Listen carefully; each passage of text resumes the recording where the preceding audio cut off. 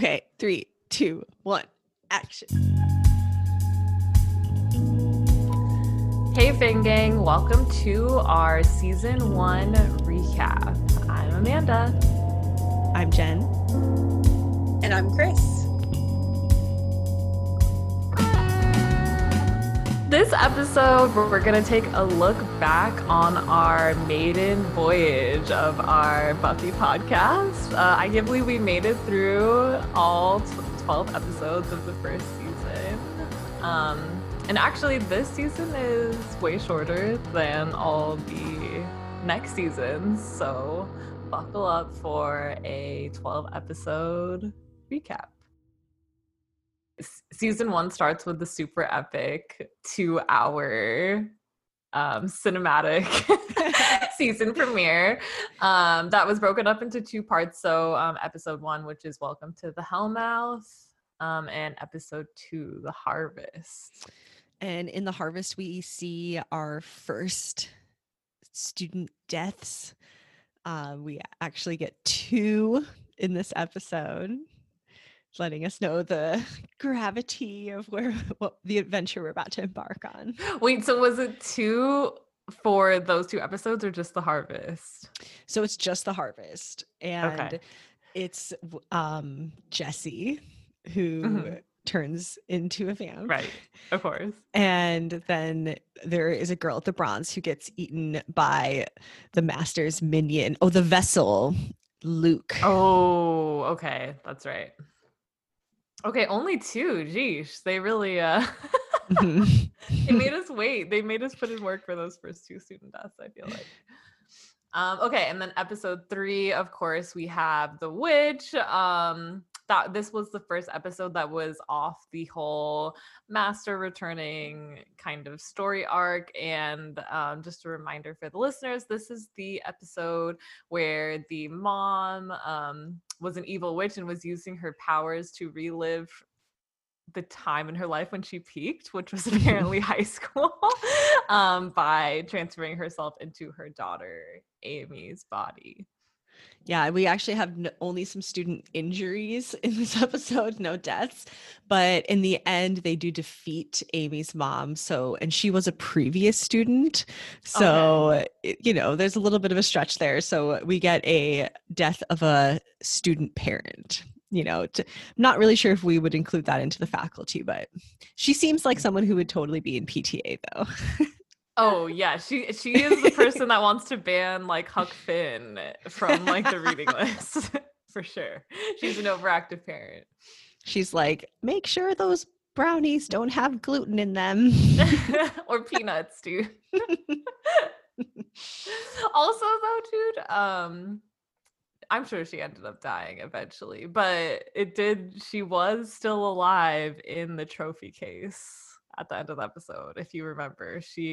That's right. Her little eyes were moving and she was like, she was more like trapped. I'm sure she's dead by now. That was like, what, 1987? She's totally dead by now. Episode 4, we have Teacher's Pet. That was when a super sexy substitute teacher comes to town and ends up being a giant praying mantis.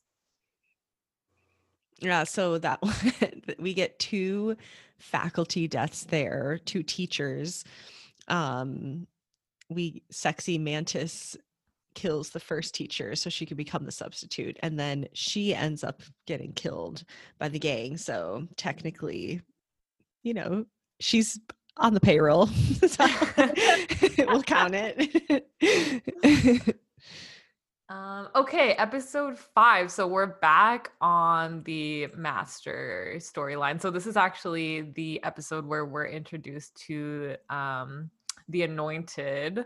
Never Kill a Boy on the First Date is the title of this episode. That was a great episode where Buffy has a boyfriend. She goes on a date. She goes on a Owen, date. Right? Yeah. The angel lookalike. sad boy. Uh-huh. The episode where we find out the Bronze serves food because it's where Buffy gets. Yeah. Yes, weird breakfast foods from Costco. Yeah. She gets a muffin. I thought it was a croissant. Maybe that's another episode. No, in the pack she has a croissant, I think. Yeah. In the next episode, it's a croissant.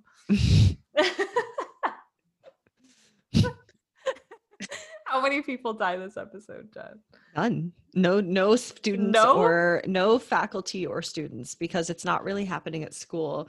We have people die on the bus, but none of them were students. Okay. Mm-hmm. All right. Episode 6 is The Pack. This is another kind of one-off X-Files episode. This is where hyenas make a soul bond with the bullies and Xander, and havoc ensues. Yeah, this one is where Principal Flutie dies. Oh, And yeah. her pig. Yes, I guess we could count mascots as being faculty. He had his name was Herbert. that was really sad for me. I feel like that was the hardest death for me, honestly. Yeah, it was rough. Yeah, pretty brutal. Episode 7, of course, is Angel. And this is where we kind of get a little bit more backstory about Angel. And also the Master, who's pretty much over Buffy at this point. He sends the 3 to kill her. Yes. And they don't succeed. We get the Angel backstory, but no actual, scenes from old-timey scenes. No, those are in store. I am very excited for those when those finally happen. And then we have just like this super crazy wild ride, episode 8 with iRobot Eugene, which is the Moloch demon who is freed onto the net. The first catfish episode. And in this episode, we have 2 student deaths, 2 internet nerds die. One of them was the most brutal death, the guy that killed himself in the computer lab. Yeah, I thought that was the worst death. And the computer wrote his suicide note. Yeah. It's very ominous. It was fucking grim, dude. Yeah. It's definitely commentary on society. Yeah. And then episode 9, my personal favorite episode, The Puppet Show, where the puppet's alive. Pretty direct. Yeah. Pretty direct plot there. Yeah. It was a twist though, because even though the puppet is rapey, he's not bad. The puppet apparently just old-timey. Yeah, he's alive from a time when that was more acceptable. Mm-hmm. He ends up helping the gang in the end, so that is a twist. It's like when you read old science fiction, you got to take the rapey chauvinism with it. Also where we meet Principal Snyder for the first time. Oh yeah, who gives us evil vibes, but haven't like really turned into anything yet. But actually, he has evil vibes, but seems like he's anti-student death, which he never really took a stance on that. True. He's more no nonsense for sure. So how many students in Puppet died? Show? We had 3 student deaths. A demon who poses as a student, so that student is the first to go, unfortunately. Well, okay, I guess it's like the demon takes over his body, right? And then that demon body kills 2 students, and then Xander kills that demon / student. So 3 lost student souls in the Puppet Show. So far the most. It's a dark one. Yeah, organ harvesting. Mm-hmm.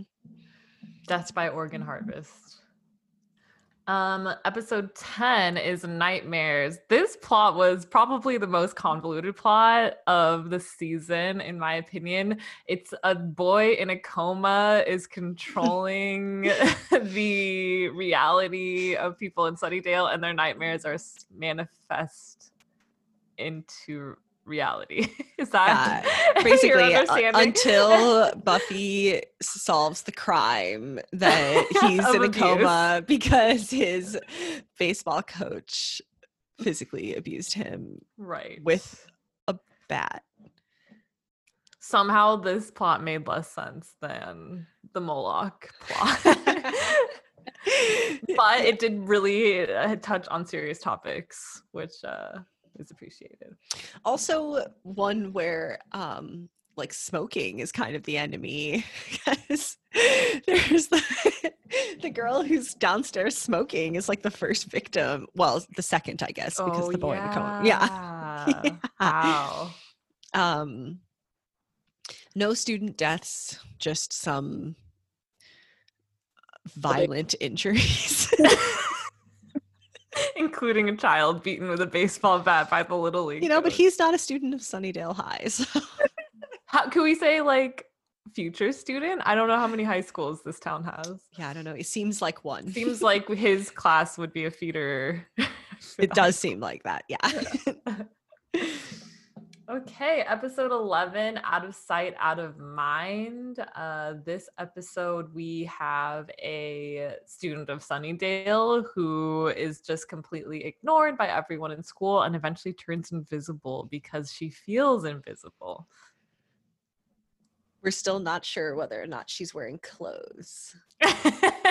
Never really landed on that. We can confirm she has shoes because she had a shoe print. Shoe prints. Yeah, but it makes sense. It seems dirty. It turned into a ghost by people saying, "Have a nice summer." In her yearbook. So look out. Any listeners are signing yearbooks or retirement cards, or I don't know what you guys are signing these days, but no, have a nice summer. You're just signing someone's invisibility sentence. So wait, these are more just violent attacks, right? Again, just violent attacks. Yeah. By the girl that's invisible. Mm-hmm. Pretty brutal. That's the one where she taunts the student with the baseball bat, right? In the locker. Oh my god, yes! She takes a baseball bat and like hits the lockers moving up towards him, which She's is like, fucking "You scared, terrifying. bitch." This is the one I learned from my dad. He's a Little League coach. Guess what? I didn't have a nice summer. Oh fuck. That was a violent episode. And then, of course, the season finale, Prophecy Girl. This is where Buffy finally accepts her role in having to defeat the Master, and she learns that the price is her life. The prophecy says there's no escaping that one. While one lives, the other survives. Basically, Harry Potter-esque, type of situation. But she faces her death dressed for prom. And ends up defeating the Master. Yeah, and we get a pretty big 5 student deaths here in this episode, all by the Master's minions done off camera. So, and then one being Cordelia's boyfriend. So pretty brutal and kind of, I feel like, initiates Cordelia's character arc a little bit. At least this one. And so this is where we have the AV Club murder, right? Yes. This is probably the biggest. It's like a mass group. Yeah, it is totally. Yeah. And so we have a total of 12 students dying in season 1, 13 if you include Buffy. She did technically die. 2 teachers, 1 principal, and 1 student mom. So 16 students and faculty. Yeah, that was definitely a wild ride. It really was. Yeah. But a short season. So the rest of the seasons are actually 22 episodes long. So considering how short this season really was, a lot of shit happened. A lot of random one-off characters were introduced. I feel like a lot of lore is the groundwork for like the Buffyverse is kind of laid out. Yeah, all packed into 12 1-hour kind of thrill rides. Yeah, and really it's only like 45 minutes. Mhm. With all those Oh yeah, fucking because commercials and shit. commercials. Yeah. Yeah, and so some of the lore that I feel like we learned that's specific to Buffy is how someone becomes a vampire. And that's, that a vamp sucks their blood, but then they also have to suck blood. It's a real suck fest. Yeah. Yeah, very homoerotic for sure. And and then we also have we learn about the Watchers and how like each Slayer is assigned a Watcher, and how the Watchers are a birth line, whereas Slayers are not. Are we still certain about like if it's one family? Is it the Giles family? I'm not sure, but I don't know if it's one family, but Mhm. at least you can know that Giles' family is a Watcher Yeah, Mhm. line. Giles' family is Watchers for 3 generations back, but not every Watcher is from that family line. Got it. That makes sense. What else have we learned? Vamps don't breathe. So Angel's That's later right. sexy breathing is fake. It's just for us. Oh, we learned about the inviting vampires in. Yes, they have to Cool. be invited in. Seems like not every time, though. It's like once you're invited into a place, you are now able to go into that place. Mhm.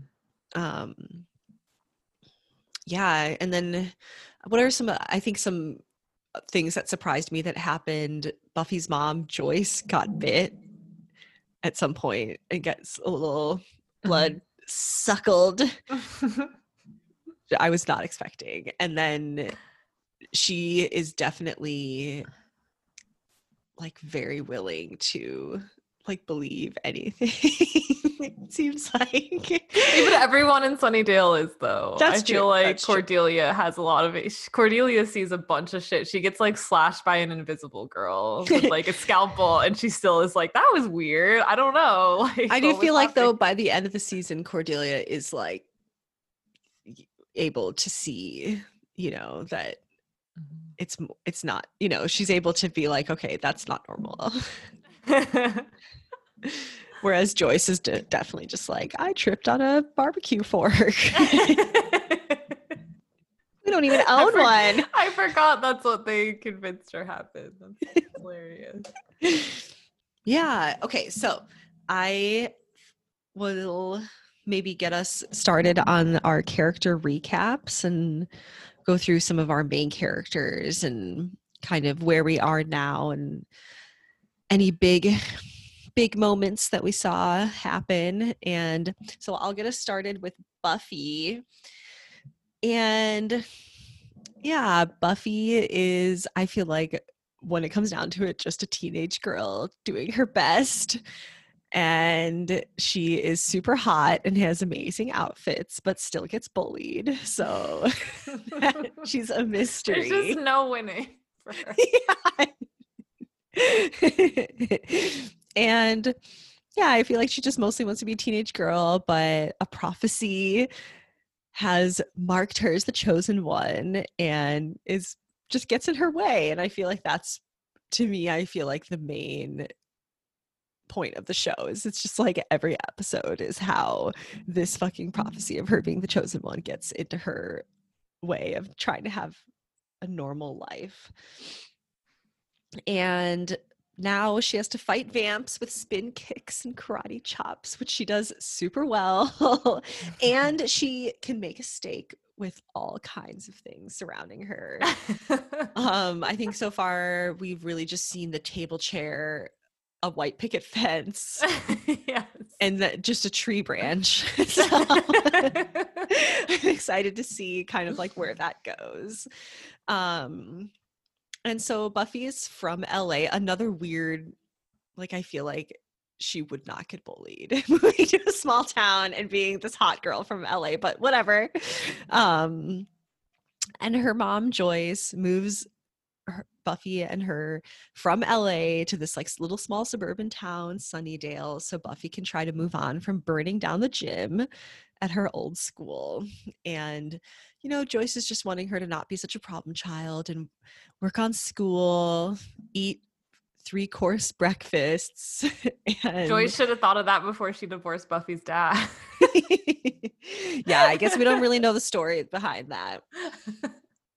They don't really get to, at least so far. So seems like the dad is not interested too much in being around.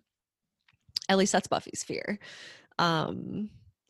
But yeah, and then, you know, Buffy, lucky for her, Sunnydale is on top of the Hellmouth, which just happens to be a place of increased supernatural energy, which just happens to mean that there's a bunch of demons and other monsters, and as well as just the normal vamps that she is supposed to kill.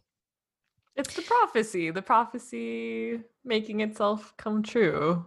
She finds herself at the mouth of hell. Maybe it wasn't just because this is the only place Joyce could afford to open a gallery. Maybe it was meant to be.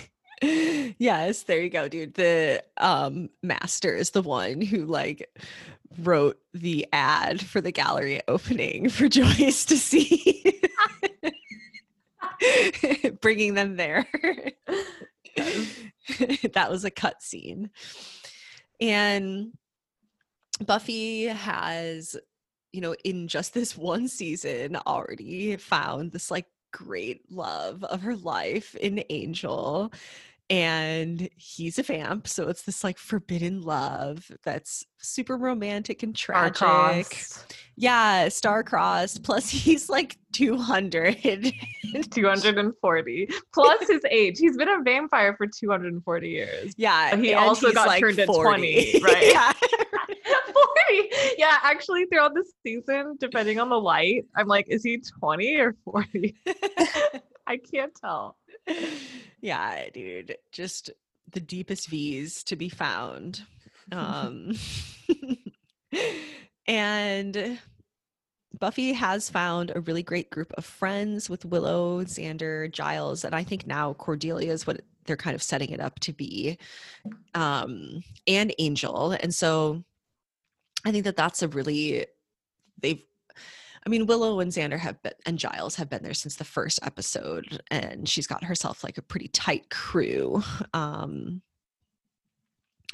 But yeah, I think that she is super protective of her friends. I feel like that's like a core value of hers, and would do anything to protect them, even die herself, which she like proves that she has no problem just like walking into death. And unfortunately for her, Xander has to give her mouth to mouth to live, which kind of sucks. Yeah, because Angel has no air. Yeah. It's must be super awkward to like come back to life in this like puddle and realize that your boyfriend cucked himself yeah, while you were passed out. Yeah, it sucks, dude. And then technically the master kills Buffy twice if you count the nightmare episode, you know, so they've had this kind of interesting. Count the nightmare episode. She woke up from that. She woke up from that before he was like, ah, and like about to bite her, and she's like, and like woke up. She was fine. Yeah, It was totally. just a dream. Yeah, totally. But it's all, I don't know, dude. It could I don't be think all the child had been beaten yet. I don't think that the realities had merged at that in the at morning. that time. Yeah, it was the morning. It was before the morning of the Little League game, I'm assuming.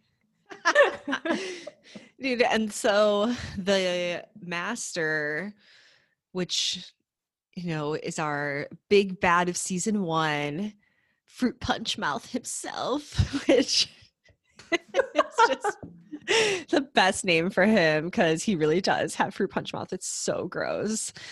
I mean, I guess I'll stand by that it's drafty in the Hellmouth and he needs some chapstick, but Yeah. something together. But it's so in this whole season, Buffy and the Master only had 2 scenes together, in the Nightmare episode and then in the last episode, The Prophecy, where he actually does kill her. And the Master, I really liked the Master. I was actually kind of sad to see him go. So he is a leather daddy that was trapped in the mouth of the Hellmouth, I guess. And it's Wait, how did he get trapped down there? So he was trying to open the Hellmouth, and then like an earthquake happened back because he's in LA. Yeah. Back in like the 1900s or early 1900s, and he's been trapped there ever since. And there's some dope CGI that they'd use to show us that he's trapped, where like the air gets wavy and he holds his arms up in frustration. Okay, so the Master, so he's living in the Hellmouth, the super fancy dungeon, only accessible by the sewer. And he's a super powerful old vamp, and he's dead set on opening the portal to hell, which is the Hellmouth. And yeah, I'm really gonna miss him. He was very dramatic and flamboyant, like any good Disney villain. And he liked to get super biblical and like read prophecies out of dusty He had them old memorized. books. Yeah, he would like open the book for dramatic effect and like then not recite look down. Yeah. Maybe one of his minions had a teleprompter off camera. So that like a ring light? Yeah, so he didn't have to look down.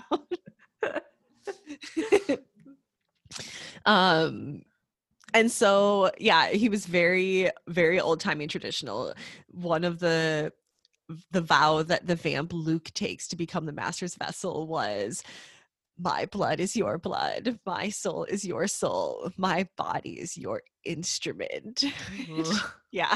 All the prophecies, all the shit sexy. he had memorized was very sexual for sure. Yeah. And then as if that wasn't enough, he then starts like a weird, like Jackson-esque relationship with a child who is the anointed one. And they're always like holding hands, walking around together. And to be fair, it's the anointed one that's initiating that hand-holding shit, dude. He's always like reaching out hauntingly for the Master's hand. Dude, yeah, because he's a child and just like wants an adult. Yeah. Like be a pace parent. And so the kid's the only one who can walk above ground, and so basically the whole point of him is to bring Buffy into the Hellmouth and fight the Master. And yeah, and then the Master kills Buffy and is just like, bye bitch, and leaves her face down in a puddle to fucking die, dude. He's really brutal. I wish that they danced though. Like I thought like it was all set up. I kind of wanted like a spooky dance scene, like it's prom.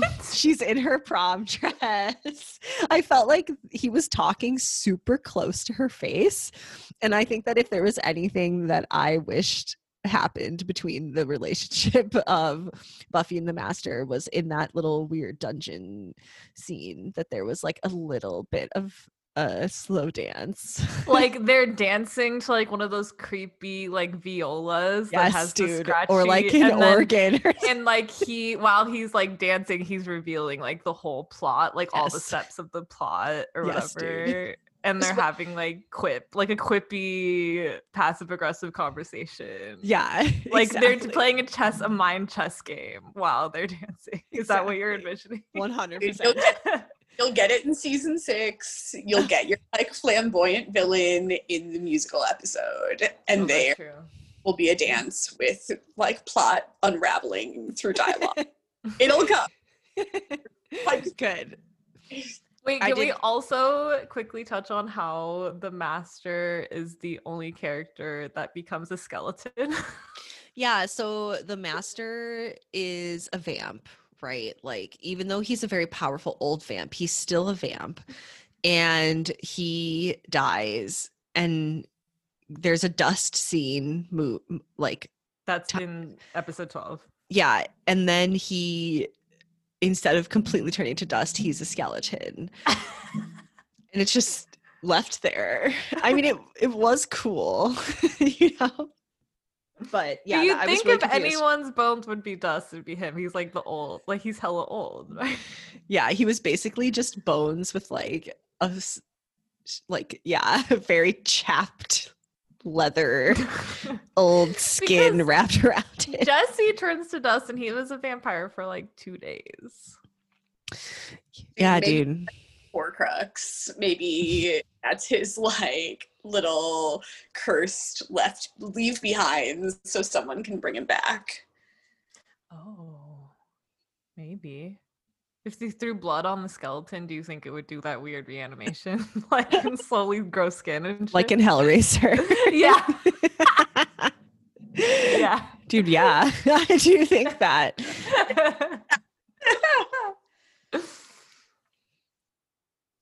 Okay, nice. I think that's a good recap of like the best. Want to talk about star-crossed lovers? There was lots of sexual tension between the Master and Buffy. They just hated know. each other so much. But Totally. hate comes from love. Yeah, exactly. It's a powerful emotion. Okay, well, that kind of brings me into Willow, who has a less fortunate kind of star-crossed love going on. Willow began the series as kind of a classic nerd. Like, she's a member of the math and science clubs, and she's like the go-to person to get tutored by. And like everyone in the like popular cheerleader crowd kind of makes fun of her. And also kind of a trope in that character, she is helplessly in love with her childhood and like lifetime best friend Xander. Some reason unknown, unbeknownst to us, but there she is in love with him, especially Because she hates herself. yeah, because she hates herself. Totally. She can fix him, dude. No. Even Willow can't. Yeah, so she begins the series as kind of a trope, but her like sense of humor, I feel like, really shows through, and Buffy befriends her immediately in the first episode when she sees Cordelia kind of bullying her. Buffy swoops in and makes friends with Willow, and thereby, kind of on accident, makes friends with Xander and Jesse at the time. Willow, it seems like, has been friends with Xander and Jesse both for a long time, but we don't really get any more of that because Jesse doesn't make it very long. Throughout the season 1 arc, she does start to gain some of her own power, and I feel like it's kind of fucked up, but it seems like it really starts when she has her first boyfriend, when she gets catfished by Malcolm, who's really Moloch, the corruptor. But having her first like internet boyfriend and giving her some space from in love with Xander, I think probably seems like it starts to build up her self-esteem a little bit. And after that episode, I think we start to see Willow standing up for herself a little bit more and maybe pining over Xander a little bit less, to the point where by the end of the season, when Xander tries to turn to her as a last resort, Willow like hella puts him in his place and tells him that she doesn't want to be a last resort for him, and she doesn't want to be the person that he goes to when someone else, i.e. Buffy, rejects him. And I feel like I was very proud of her for that. We also see Willow doing some of her first kind of witchy stuff in the witch episode, where she makes her first potion to determine whether or not Amy is a witch, when she is able to like pretty ruthlessly get the Eye of Newt out when Xander can't do it, and she's like takes the frog away and immediately pulls it out and drops it into the potion, and like makes a totally successful potion that shows them that Amy is a witch.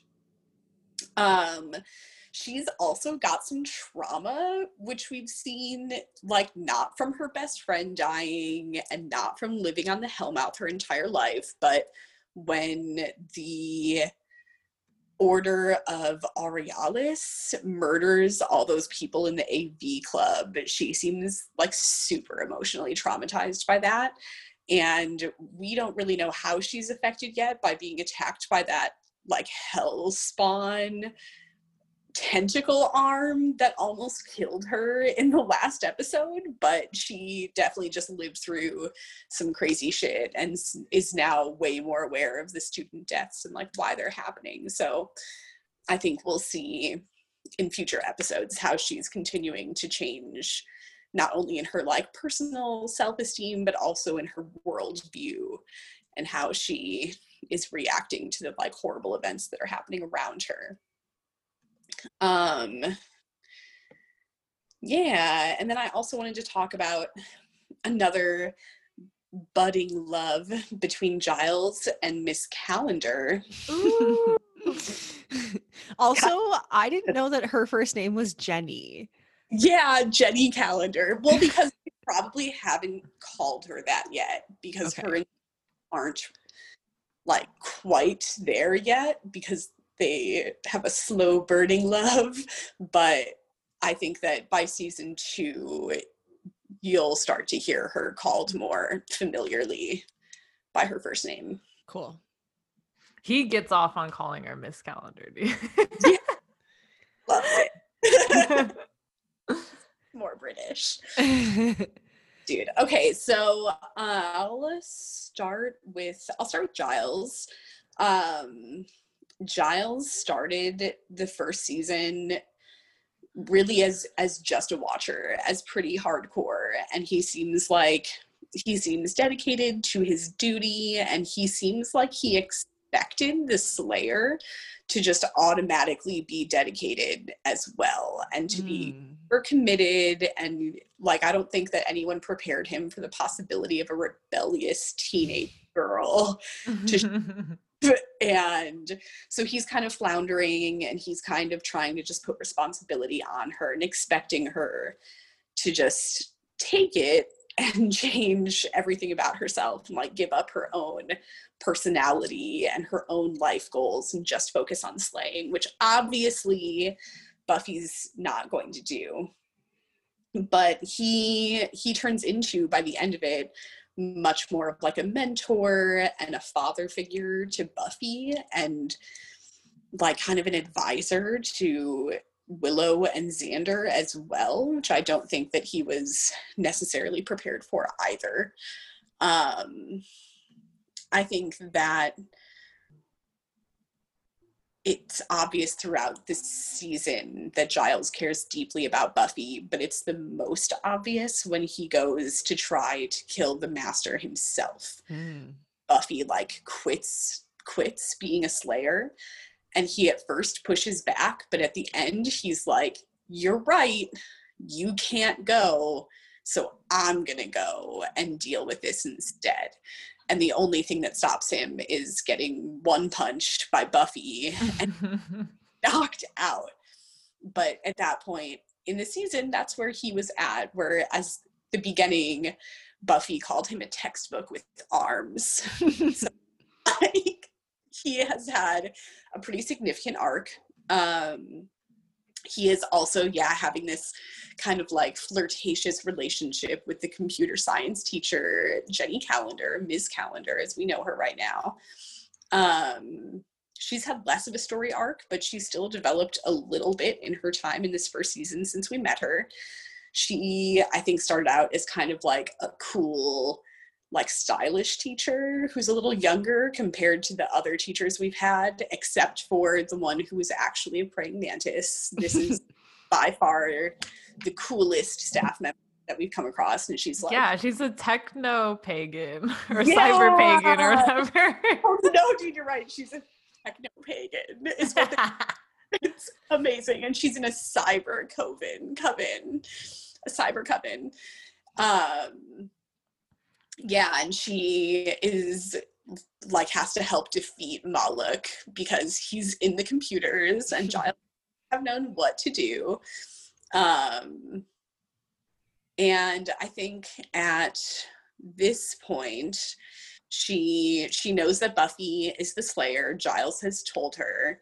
She has participated in helping defeat one monster, and now she was also present for the opening of the Hellmouth and present for the Master being killed, which were like pretty huge things for her to be around for. So I think whether the Scooby Gang intended on it or not, she has kind of like forged a place for herself in the group now, which I'm super happy about because I like her. Yeah, she like casually wears weekday crimped hair. And she has a leather jacket in every color. It's amazing. From like before. That's why she comes in with her sunglasses on in a building still. She's hungover as shit every day. Every day, yeah. Okay, so let's go over. We saved the best for last. Yes. Let's start off with the first, or the last official member of the Scooby Gang, Xander. So Xander is like obviously our least favorite of the Scooby Gang. He has his ups and he has his downs. I feel like depending on which episode, if you were to watch like any single episode from season 1 out of context, you can definitely either be like, okay, Xander is like a cool, productive member of the gang, or you're confused why they're friends with like a rapist creep. So I feel like he has like a very interesting, he has like ups and downs throughout the whole season. Obviously, you know, in the first 2 episodes, he meets Buffy because he, you know, he's just like a high school guy. He hears that there's a new girl and she's from LA and she's obviously super hot. So he is intrigued to know more about her. But that's kind of like as far as it goes. You know, his first interaction is like they bump into each other. She drops her whole purse kind of like unloads on the floor, and he goes up and says, "Can I have you?" instead of he accidentally says that, quote unquote, instead of saying, "Can I help you?" So it's kind of like maybe he just watched that Casper movie. And he's like, I gotta try this one out, and it flopped, so he said, "Can I help you?" So yeah, he's definitely off the bat, it's like, you know, he is like, you know, this high school dude who's having all of these hormonal attractions and feelings. We end up finding out, you know, later on in the season that he's a virgin. So he's probably furiously masturbating like 5 times a day, has like a lot of sexual, like repressed energy that unfortunately throughout the season ends up being funneled to Buffy. So episode 3, which is the witch episode, that's where we start to get more of like the red flags of like Xander and like how he views friendship with the women in his life. So this is the episode where he actually like gives Buffy a bracelet. It's like an ID bracelet that's engraved with yours always. Completely unsolicited. Buffy's obviously put off by this weird gift.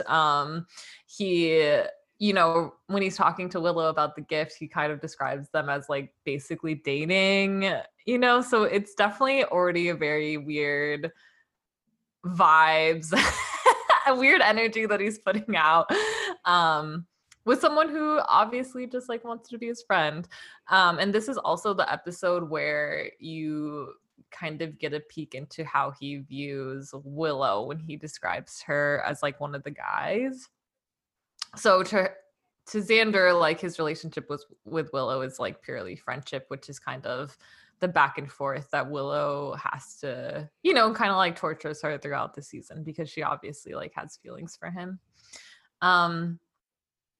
There's also in the Teacher's Pet episode, it starts off with Xander's sex dream about saving Buffy and then doing a guitar solo in the bronze, which we realized was a metaphor for him coming, obviously.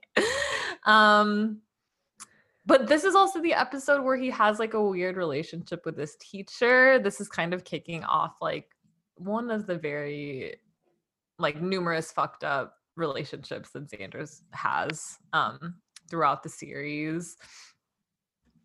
And then the rest of the time he spends, it's like he's either jealous of Angel, Buffy's relationship with Angel, or he's jealous of the one episode where she dates Owen. And then weirdly later on in the season, he is jealous when Willow has a boyfriend too. So he just feels some type of like ownership and entitlement, obviously, to both Willow and Buffy more so because that's his crush throughout all of season 1. And just he also, so he has, like I said, either depending on what episode you're watching, he's either like helping the gang, like in I, Robot, You Jane, Puppet Show, Nightmares. He's really just like helping where he's needed to like save, Giles or to save Willow or to save everyone. But then there's, also super shitty episodes. Probably two peak shitty times is like one in the pack. And this one I'll give him a pass for because he actually, he's soul bonded with like a hyena, right? So it's technically like not him, but it's arguable that it's allowing his baser like thoughts kind of control his actions. In this episode, he actually like pins Buffy to the ground at one point and like won't get off of her. He like kind of forces himself on her and like necks her basically like against her will, which is really awkward. And then at the end of the episode, he like avoids taking accountability by pretending that like he can't remember anything that he's done. So that was probably like the peak shittiness of Xander kind of moment. The other one being in Prophecy Girl, where he finally admits his feelings for Buffy, directly, which is kind of like they've been dancing around it for so long. Buffy obviously avoiding the conversation purposefully, but when he finally like tracks her down and says how he feels and she, says she doesn't feel the same way, he totally like gaslights her and storms off and like guilt trips her and just is like a total dick about it. So depending on the episode, we either are okay with Xander or absolutely hate him. He like develops over time, but I think season 1, it was really confusing what you're really supposed to feel about Xander at the end of the day, considering he's like a main character, so it's interesting that he's in these situations where you have like a reaction of just really not wanting him to be like near Buffy or Willow, but you realize that he has to be throughout the rest of the show. So it's definitely a roller coaster of emotions with Xander. Angel, on the other hand, Prince Charming Daddy, my favorite. He is Yeah, he is like just my favorite, one of my favorite characters, to be totally honest. I am a sucker for like the unrequited back and forth, like sexual energy that they have throughout the whole season. Um, and I just love how creepy and what a fuckboy he is. So they meet in episode 1 because he's like stalking her in the night and she ends up knocking him over, dude, because someone's following her. So you know, from there we get our first kind of cryptic, helpful, non-helpful warning that he gives, where he just talks about being ready for the harvest, doesn't tell her what the harvest is, saying that he's a friend, but clarifying it doesn't mean that he's her friend. And then similar to Xander, he just gives her a piece of jewelry, but for some reason, this is not creepy. It's only hot. And it's that we get the infamous chunky silver cross necklace that she wears throughout the rest of the season. So that's in episode 1. So off the bat, you know, we're already wet for Angel and we already want more. We demand more, at least me personally. Let's see. Yeah, we continue to get just super moody. My favorite moody response from Angel is actually in the second episode, The Harvest. He meets Buffy in the crypt, which is like the secret entrance to the Master's lair. And Buffy finds the entrance, like, no thanks to Angel at all. So they meet there and he's like, yeah, it took you long enough to find this entrance, even though he definitely could have told her and just like did it. So that's already, you know, like, wow, okay, thanks for all the help. But then at one point she's like talking about, you know, she's here to help her friends. Like, would you like, do you even know what it's like to have friends? And instead of responding, he just silently gazes off into the distance. And it's super awkward. And so Buffy's just like, okay, then bye. Wish me luck. And he again just like stares silently. And then he waits until Buffy is out of earshot to say, good luck.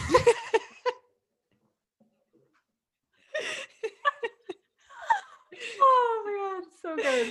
Dude, and like before she knows anything about him, she like lets him sleep over at her house, dude. Well, dude, yeah, so okay, so that I love. Okay, I also love that Angel gets an entire episode of character development and backstory. So that's actually episode 7, which is called Angel. And this is the episode where, again, the Master, he is pissed. He sends the 3, and it's season 7, and this is the first, or episode 7. This is the first time that we see Angel actually help Buffy in any way, like actually give an assist. And that's when he saves her from the 3 that are about to kill her. After saving her, they run back to Buffy's house. And she invites him in. So that's where we learn about like inviting vampires in. And basically Buffy, who's a fucking player, dude, she's just like, oh, you should spend the night because if you go back out there, the 3 will get you. So you have to stay in my room. And then she's like, you need to take your shirt off. Dude, yes. And that's where we see Angel's abs for the first time. And his weird feminine tattoo. Yeah, it's like sexy bird. Yeah, with an A. It's definitely a tramp stamp that's on his shoulder. Dude, you know countless people have that as tramp stamps. Oh my god, I want it as a tramp stamp. He also does a total, again, fuckboy.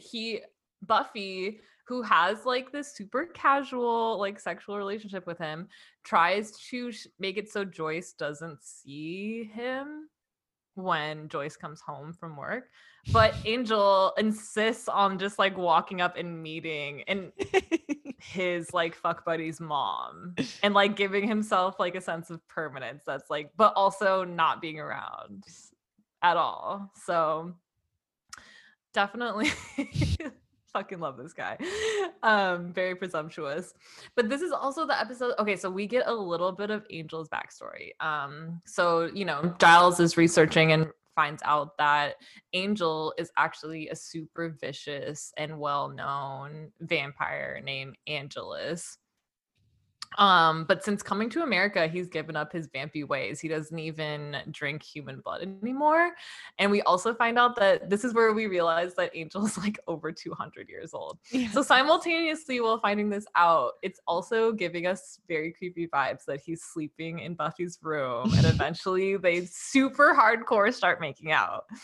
But the makeout sesh also reveals that Angel's true nature to Buffy, and she's super shocked by it. She actually like screams. We've never seen Buffy like scream, no matter what pops out at her, like a robot, a praying mantis lady, vampire. She's never like afraid, but she actually had like a super blood curdling scream when she realized that she was making out with a 240-year-old pedophile vampire. That just was not okay for her. But yes, we know that this is a cursed love. You know, they realize that they can't really be together. She's a vampire, you know, he's a vampire, she's the slayer. And even though it's revealed that he has the soul because of a gypsy curse put on him, it's just not going to work out, right? So they have a moment in, you know, at the end of the Angel episode where they have like a goodbye kiss. And we don't see him again until the season finale, where he ends up being, Giles actually calls him to talk about a prophecy that he found that says that Buffy's gonna die. You know, he's obviously there to help her in defeating the Master and kind of cementing that this isn't a goodbye, and, you know, definitely the feels are real. And she wears the leather jacket, his leather jacket all the time, and it changes sizes every episode. Yeah. It's a magic jacket. She definitely is a seamstress on the side. Or it's just of leather goods, a traveling pants type of jacket. But yeah, I love Angel. I'm obsessed. Christy doesn't think he's as hot as I think he is. Sorry. So that's a little recap of our main cast of characters that we're introduced to in season 1, who are going to continue to solve, well, besides the Master, because he's a skeleton now, but everyone else is going to continue on in season 2. We thought it might be fun to go through, you know, like some of our favorites. So maybe we'll start with our favorite monsters. Mine was, I actually surprised myself, but mine was definitely Amy's mom in The Witch. Really? Wow. I was just like kind of revisiting all of the monsters and the episodes, and I just felt like this, for me, was the episode that really set the tone, like, of the show of Buffy, because in those first 2 episodes of the Harvest and the Hellmouth is, you know, like the introduction to how crazy and supernatural everything is, and all these, you know, you get how heavy everything is with the Master and all these vamps. And then season 3 or episode 3, we're reminded that they're also just in high school. It's just a show about high schoolers, and it's really just a show about a teenage girl. And I love how Amy's mom, the witch, I love how she Freaky Fridays with her daughter and like steals her daughter's body just so she can go back to high school to relive her glory days of being the head cheerleader. And she injures a bunch of cheerleaders on her mission to like get on the cheer team. And I just felt like the themes of cheerleading, competition, jealousy, eating disorders, ambitions, parental expectations, soon followed by parental disappointment, felt like all of that really kind of summed up the themes that we're going to go through. Well, I don't know about the eating disorders, but maybe vamps kind of have an eating disorder. So, yeah, I was surprised though, because when I was watching it, like, I'm just surprised that that's what ended up coming back to be my favorite. Plus, she had all those creepy Barbies and was like really into arts and crafts. So that was awesome. Wait, why did you like the mom? Why was your favorite villain the mom, Christy? Dude, I felt like she was just the most fucked up. Like, out of all of the monsters, the scariest thing to me was, a like disappointed parent who is literally going to take over your body and attack high school students to relive their glory days and then feel like disappointed. Amy has this point where she's like, my body just won't do what it's supposed to do. And it's like, yeah, dude, even with your like crazy body swap, like your body can still only do so much, no matter how much you fucking practice. It's not going to be the same body as your own 20 fucking years ago. Yeah, that was definitely the scariest monster to me. Dude, mine was Moloch. Yeah. Because when he is like a crazy robot with horns, that was the best, because I really loved that how much practical effects went into like building him as like a villain. And then even when he was in the computer, he was like an 8-bit like demon face. And he just was my favorite. He was definitely the most dramatic. He had like the most flair of all the demons. I mean, even in the beginning of the episode when he has like a super gay relationship with his followers, it was very sexual. I just thought he was my favorite of all the villains. Yeah, he was his horns made him like pretty traditional, like demon looking. Yeah, and he like had to have them in his robot body too, which was hilarious. He could have looked like anything. Yeah, and his the way that he like got everyone to love him, he was like so manipulative. Yeah, it was definitely just made him like extra scary and evil. Yeah. Did you guys have any like favorite death scenes?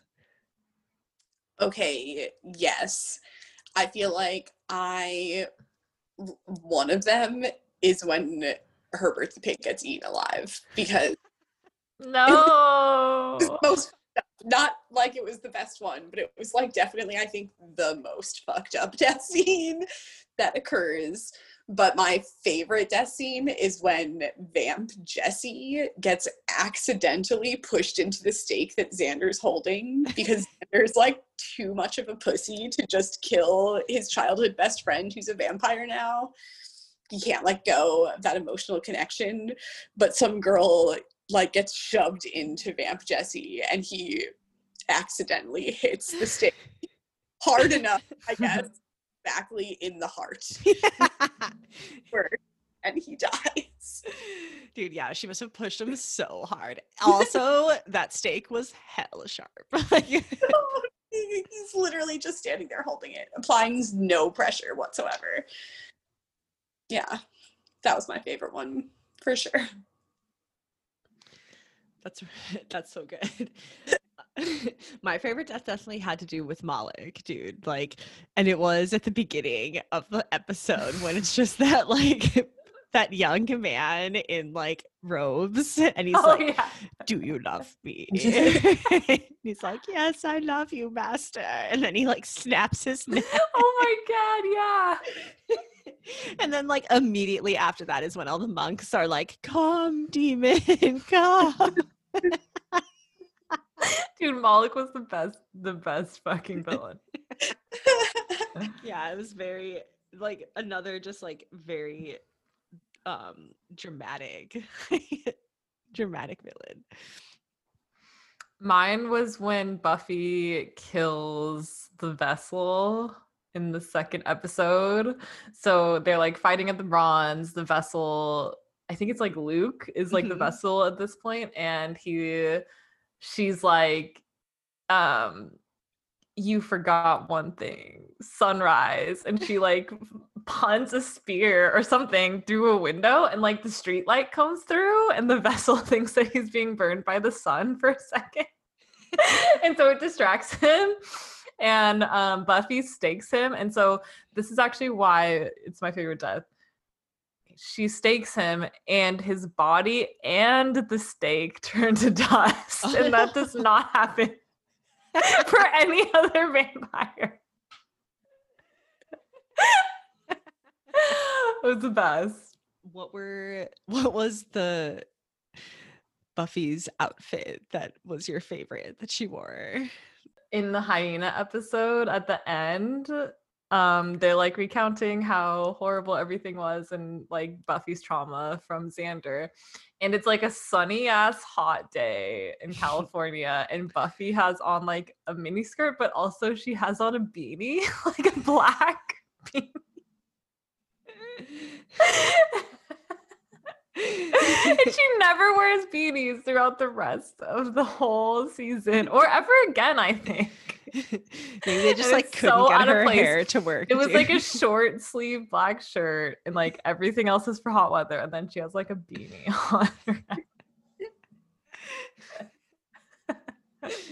That's the best one. Dude, I don't know. My favorite was when she was slaying with Giles, and she's literally slaying. She is wearing black pants with like knee-high black boots, but then this like fur hoodie with like a tiger stripe print, and the hood is up. So she's like squatting in this like tiger hoodie with waiting for vamps to come.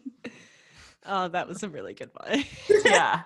Okay, well, my favorite outfit actually takes us back into that episode 8 Malik episode. Lots of favorites in there. And it's when she goes to spy on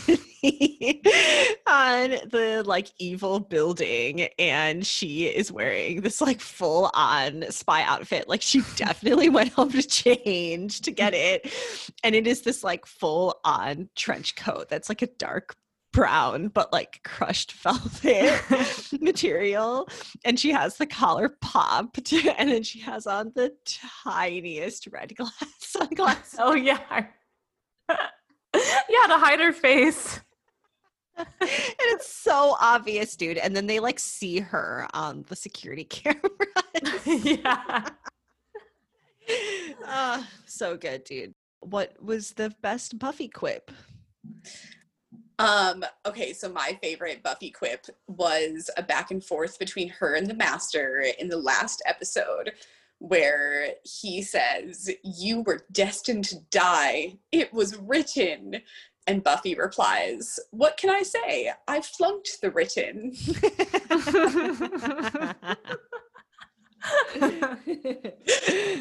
I loved it. She's so cool, failing class. Yeah, that is cool. Wow.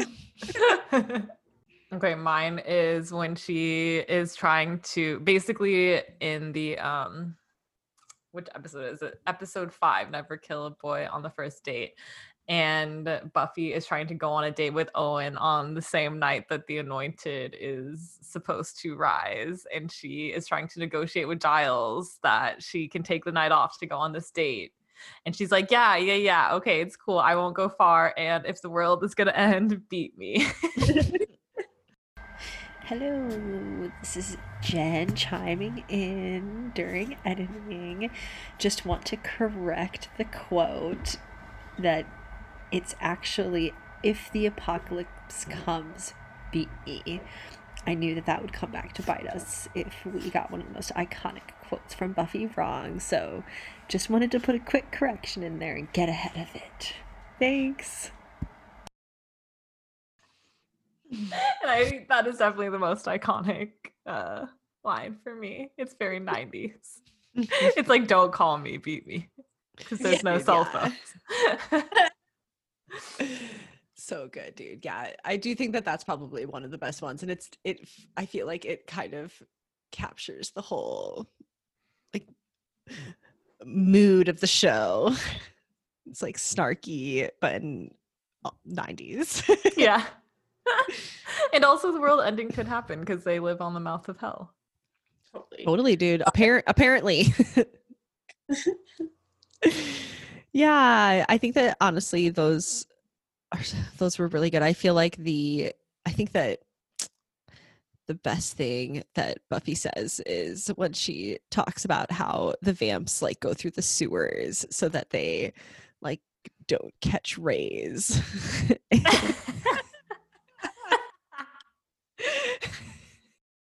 Wait, also I need to do a shout out because I feel like the best moment for me of season 1 was when Darla had a gun. Oh my dude. I forgot. Just get motherfucker. Yes. Oh my god, dude. Totally. That came out of That needs a fucking shout out. nowhere.